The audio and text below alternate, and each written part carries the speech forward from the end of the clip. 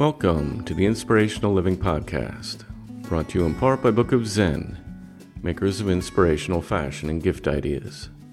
Visit them online at bookofzen.com.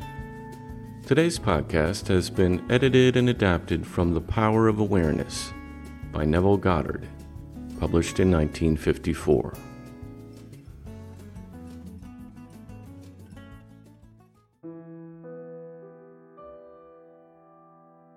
Humanity's chief delusion is its conviction that there are causes other than our own state of consciousness.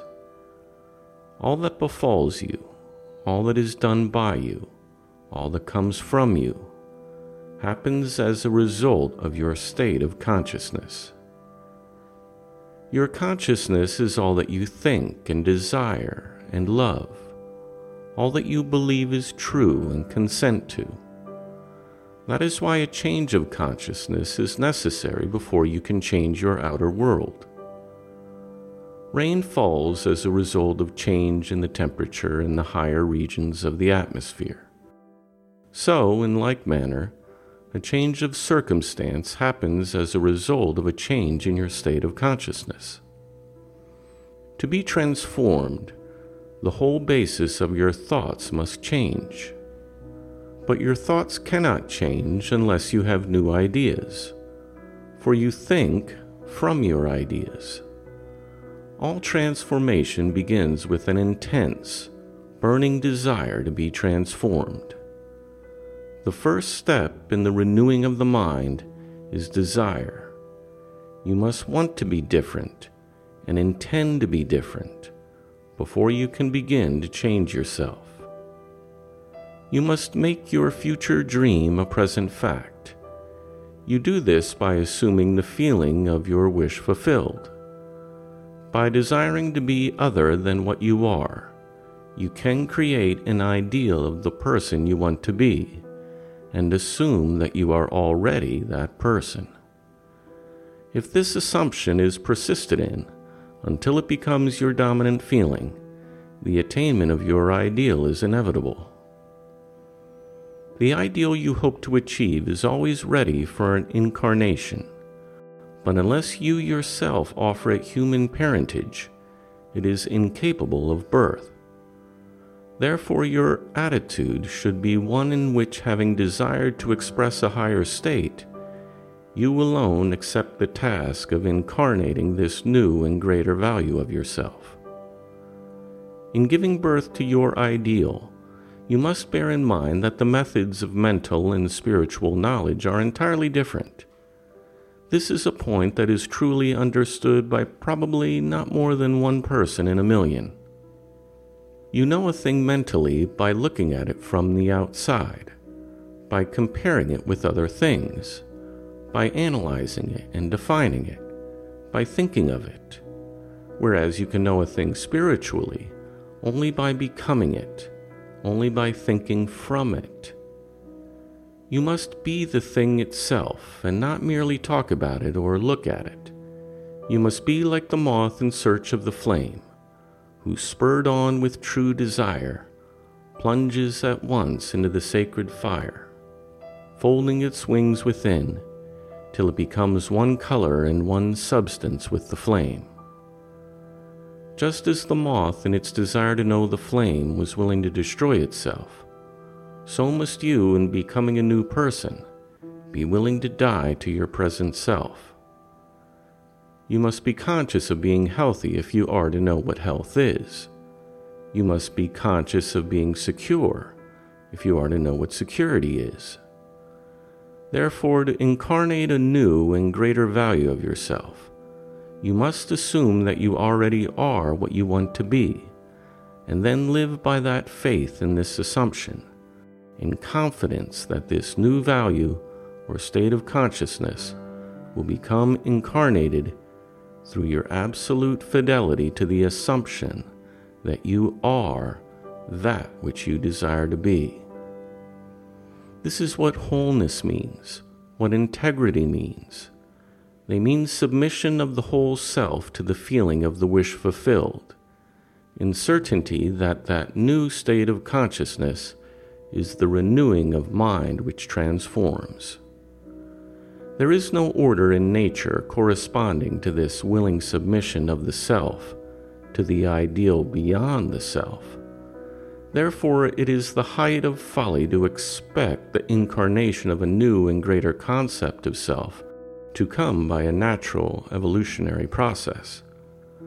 That which requires a state of consciousness to produce its effect obviously cannot be effected without such a state of consciousness. And in your ability to assume the feeling of a greater life, to assume a new concept of yourself, you possess what the rest of nature does not possess: imagination, the instrument by which you create your world.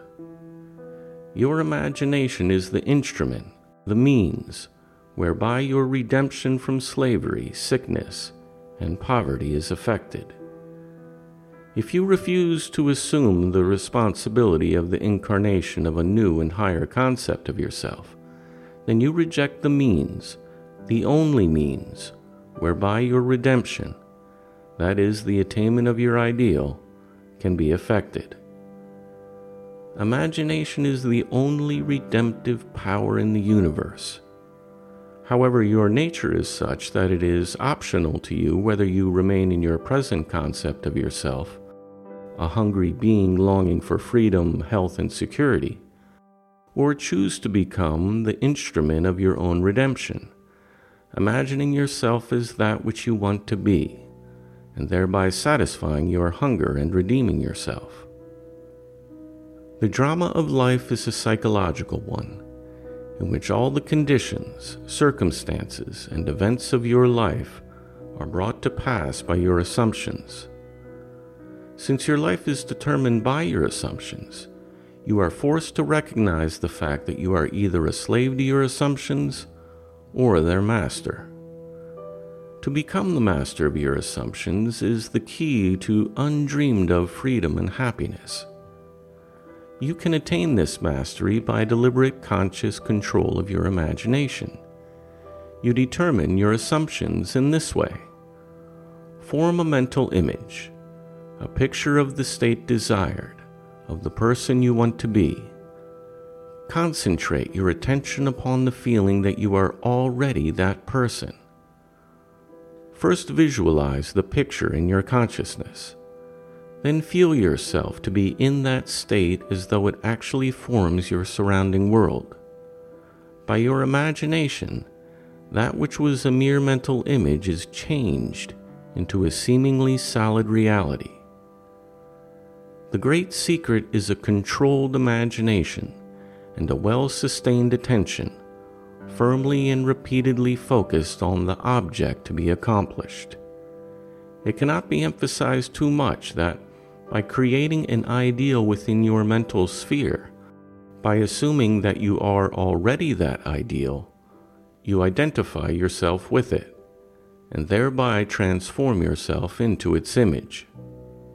Thinking from the ideal, instead of thinking of the ideal.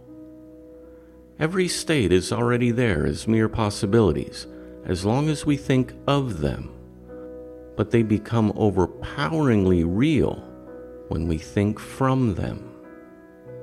This is what the ancient teachers called subjection to the will of God, or resting in the Lord. And the only true test of resting in the Lord is that all who do rest are inevitably transformed into the image of that in which they rest, thinking from the wish fulfilled. You become according to your resigned will, and your resigned will is your concept of yourself, and all that you consent to and accept as true. By assuming the feeling of your wish fulfilled, and continuing therein, you take upon yourself the results of that state. Not assuming the feeling of your wish fulfilled, you are forever free of the results. When you understand the redemptive function of the imagination, you hold in your hands the key to the solution of all your problems. Every phase of your life is made by the exercise of your imagination. Determined imagination alone is the means of your progress, of the fulfilling of your dreams. It is the beginning and end of all creating. Let me say once again, the great secret is a controlled imagination and a well-sustained attention, firmly and repeatedly focused on the feeling of the wish fulfilled, until it fills the mind and crowds all other ideas out of consciousness. What greater gifts could be given you than to be told the truth that will set you free? And the truth that sets you free is that you can experience in imagination what you desire to experience in reality. And by maintaining this experience in imagination, your desire will become an actuality. You are limited only by your uncontrolled imagination and lack of attention to the feeling of your wish fulfilled. When the imagination is not controlled and the attention not steadied on the feeling of the wish fulfilled, then no amount of prayer or piety or invocation will produce the desired effect. When you can call up at will whatsoever image you please, when the forms of your imagination are as vivid to you as the forms of nature, you are the master of your fate. You must stop spending your thoughts, your time, and your money. Everything in life must be an investment, and that investment begins with your attention. Attention is forceful in proportion to the narrowness of its focus. That is, when it is obsessed with a single idea or sensation. It is steadied and powerfully focused only by such an adjustment of the mind as permits you to see one thing only, for you steady the attention and increase its power by confining it. The desire which realizes itself is always a desire upon which attention is exclusively concentrated, for an idea is endowed with power only in proportion to the degree of attention fixed on it. Concentrated observation is the attentive attitude directed from some specific end. The attentive attitude involves selection, for when you pay attention, it signifies that you have decided to focus your attention on one object or state rather than on another. Therefore, when you know what you want, you must deliberately focus your attention on the feeling of your wish fulfilled, until that feeling fills the mind and crowds out all other ideas from your consciousness. The power of attention is the measure of your inner force. Concentrated observation of one thing shuts out other things and causes them to disappear. The secret of success is to focus your attention on the feeling of the wish fulfilled without permitting any distraction. All progress depends on an increase of attention. The ideas which compel you to action are those which dominate the consciousness, those which possess the attention. The idea which excludes all others from the field of attention fuels the action. To the unenlightened person, this will seem to be all fantasy, yet all progress comes from those who do not take the accepted view, nor accept the world as it is. As was stated heretofore, if you can imagine what you please, and if the forms of your thought are as vivid as the forms of nature, you are, by virtue of the power of your imagination, master of your fate. Your imagination is you yourself, and the world as your imagination sees is the real world. When you set out to master the movements of your attention, which must be done if you would successfully alter the course of observed events, you realize how little control you currently exercise over your imagination, and how much of it is dominated by sensory impressions and by a drifting on the tides of idle moods. To help you master control of your attention, practice this exercise. Night after night, just before you drift off to sleep, strive to hold your attention on the activities of the day in reverse order. Focus your attention on the last thing you did, that is, getting into bed. and then move it backward in time over the events until you reach the first event of the day, getting out of bed. This is no easy exercise, but just as specific exercises greatly help in developing specific muscles, this will greatly help in developing the muscle of your attention. Your attention must be developed, controlled, and concentrated in order to successfully change your concept of yourself and thereby change your future. Imagination is able to do anything, but only according to the internal direction of your attention. If you persist night after night, sooner or later you will awaken in yourself a center of power and become conscious of your greater self, the real you. Attention is developed by repeated exercise or habit. Through habit, an action becomes easier, and so, in the course of time, gives rise to a faculty which then can be put to higher uses. When you attain control of the internal direction of your attention, you will no longer stand in shallow water, but will launch out into the deep of life. You will walk in the assumption of the wish fulfilled, as on a foundation more solid even than earth.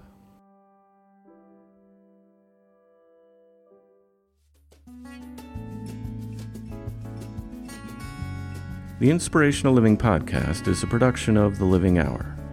For free transcripts of our podcast, please go to livinghour.org.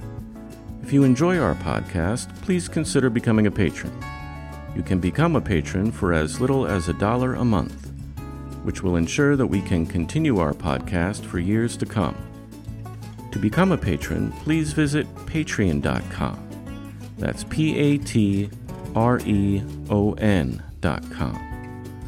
Simply do a quick search for the Inspirational Living Podcast at patreon.com to find our Patreon page and learn more, including the free gifts we offer to every patron. Subscribe to our free podcast today at the iTunes Store, or at Google Play, or at Stitcher.com. Thank you for listening. We look forward to being with you next time.